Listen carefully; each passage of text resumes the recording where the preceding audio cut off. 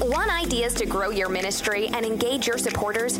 Coming to you from qt4cm.org, this is the Quick Tips for Christian Ministry podcast. And here's your host, David Allen.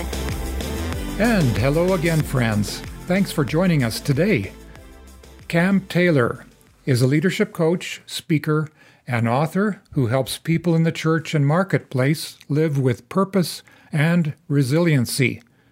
Cam joins us today from British Columbia to share some of the lessons he learned while on a long journey of recovery after a serious motorcycle accident. He's graciously agreed to talk to us about thriving when faced with ministry setbacks. And this will be a first in a series of episodes where he will give us tips on living with purpose and resiliency in our ministries. He's entitled this series, 10 Keys to Thriving When Faced with Ministry Setbacks. Cam, thank you for joining us today. Thanks, David.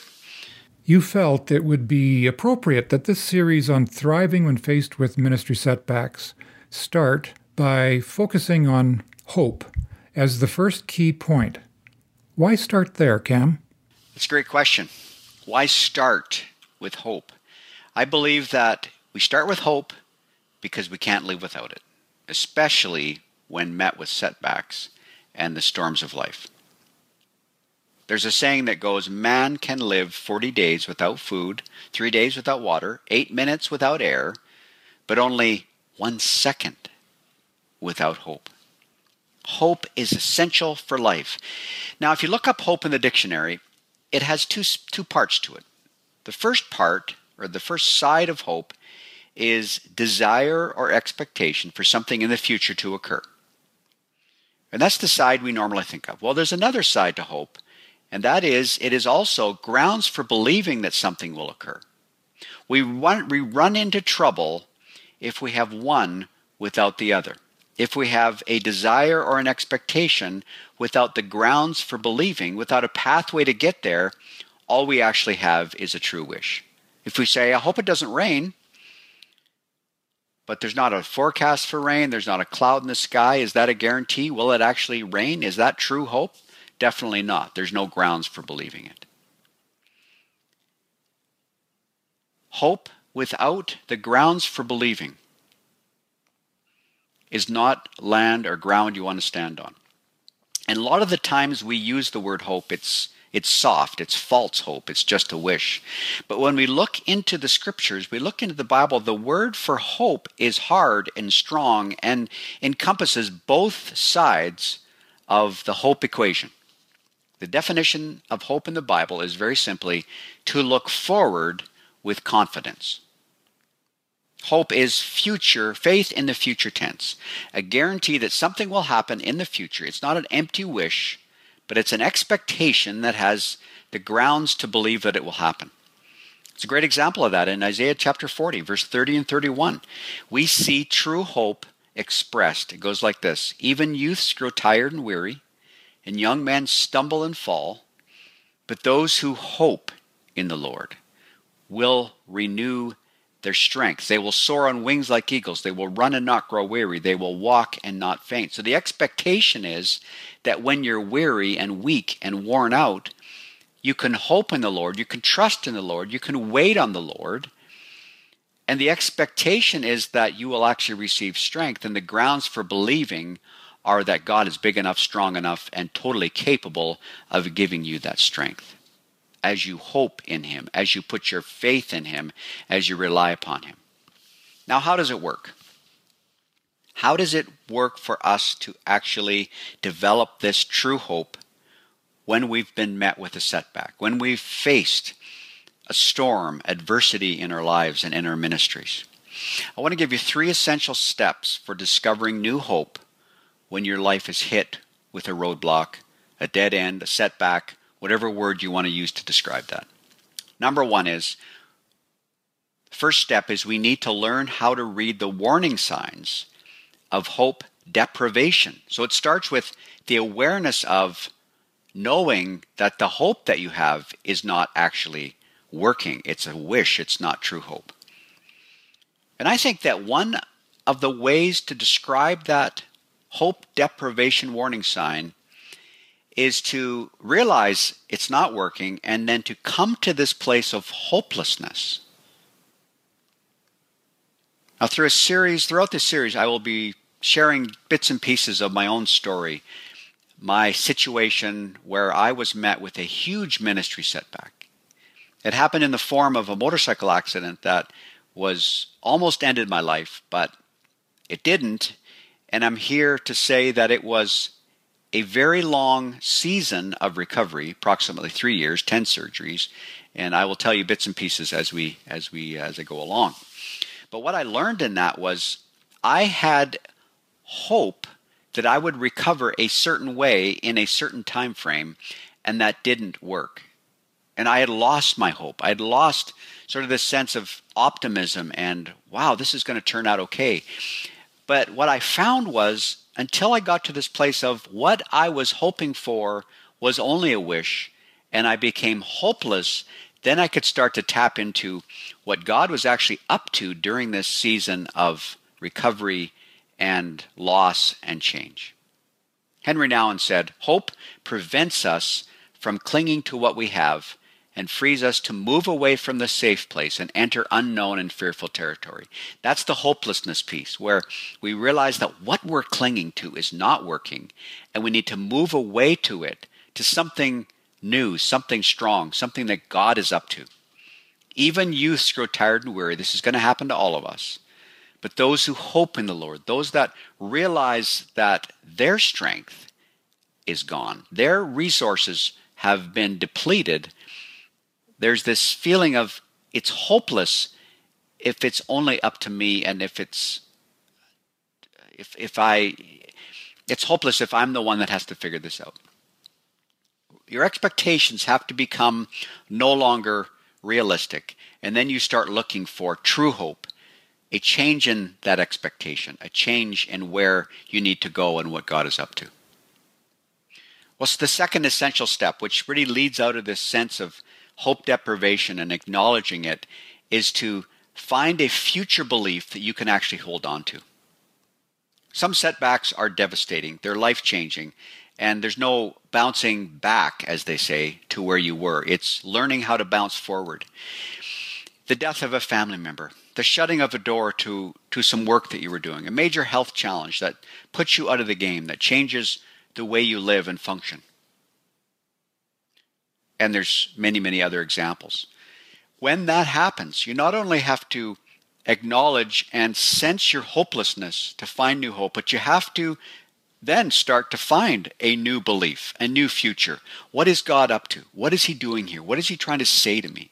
What's coming? What's next?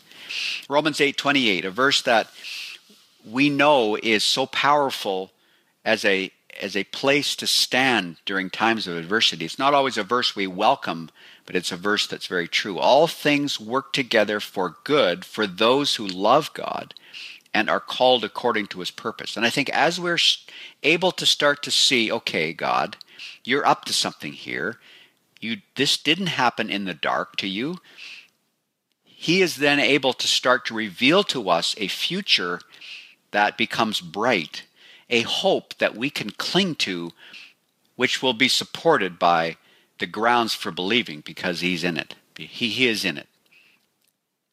And a pathway starts to emerge as we find that new expectation, that new future that God is up to. During my recovery, there's a few things that I learned and I discovered as some grounds for believing and an expectation for the future. I discovered the freedom to admit that I was weak and I needed help.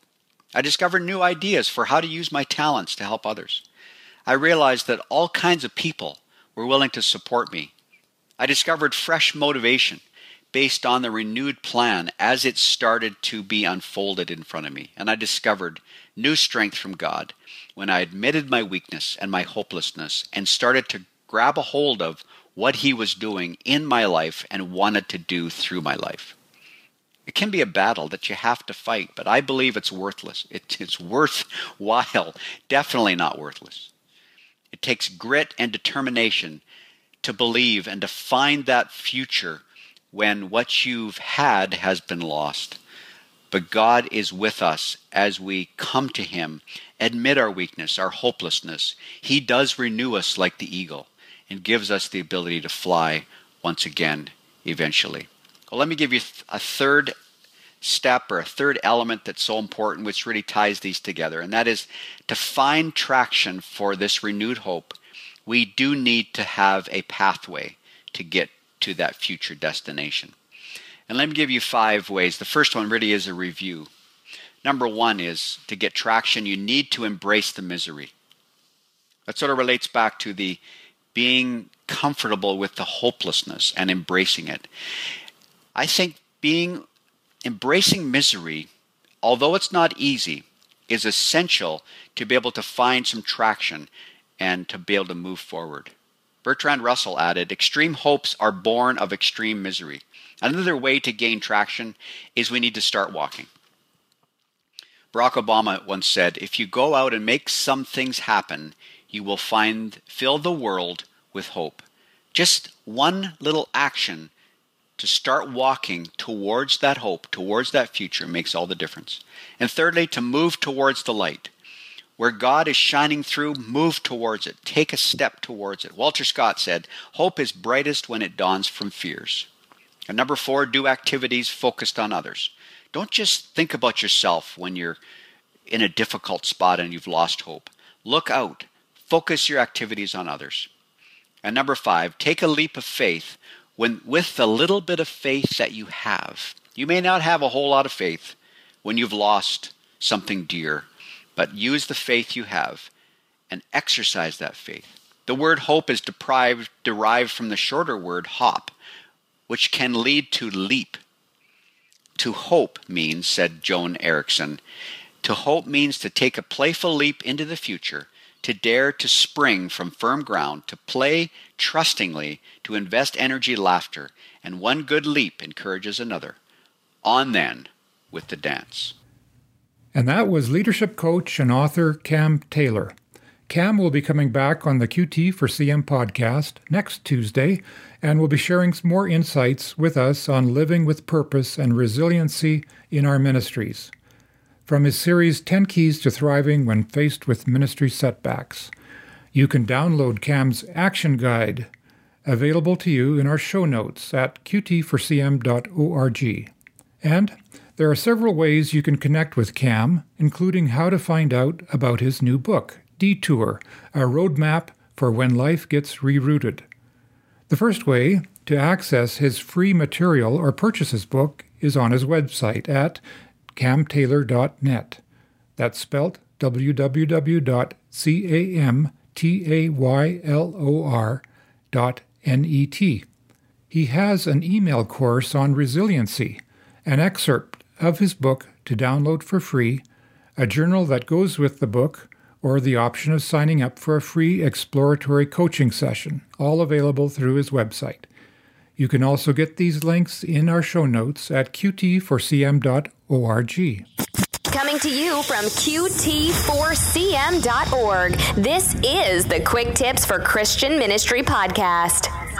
We would like to thank the sponsor of this podcast, the Great Commission Foundation.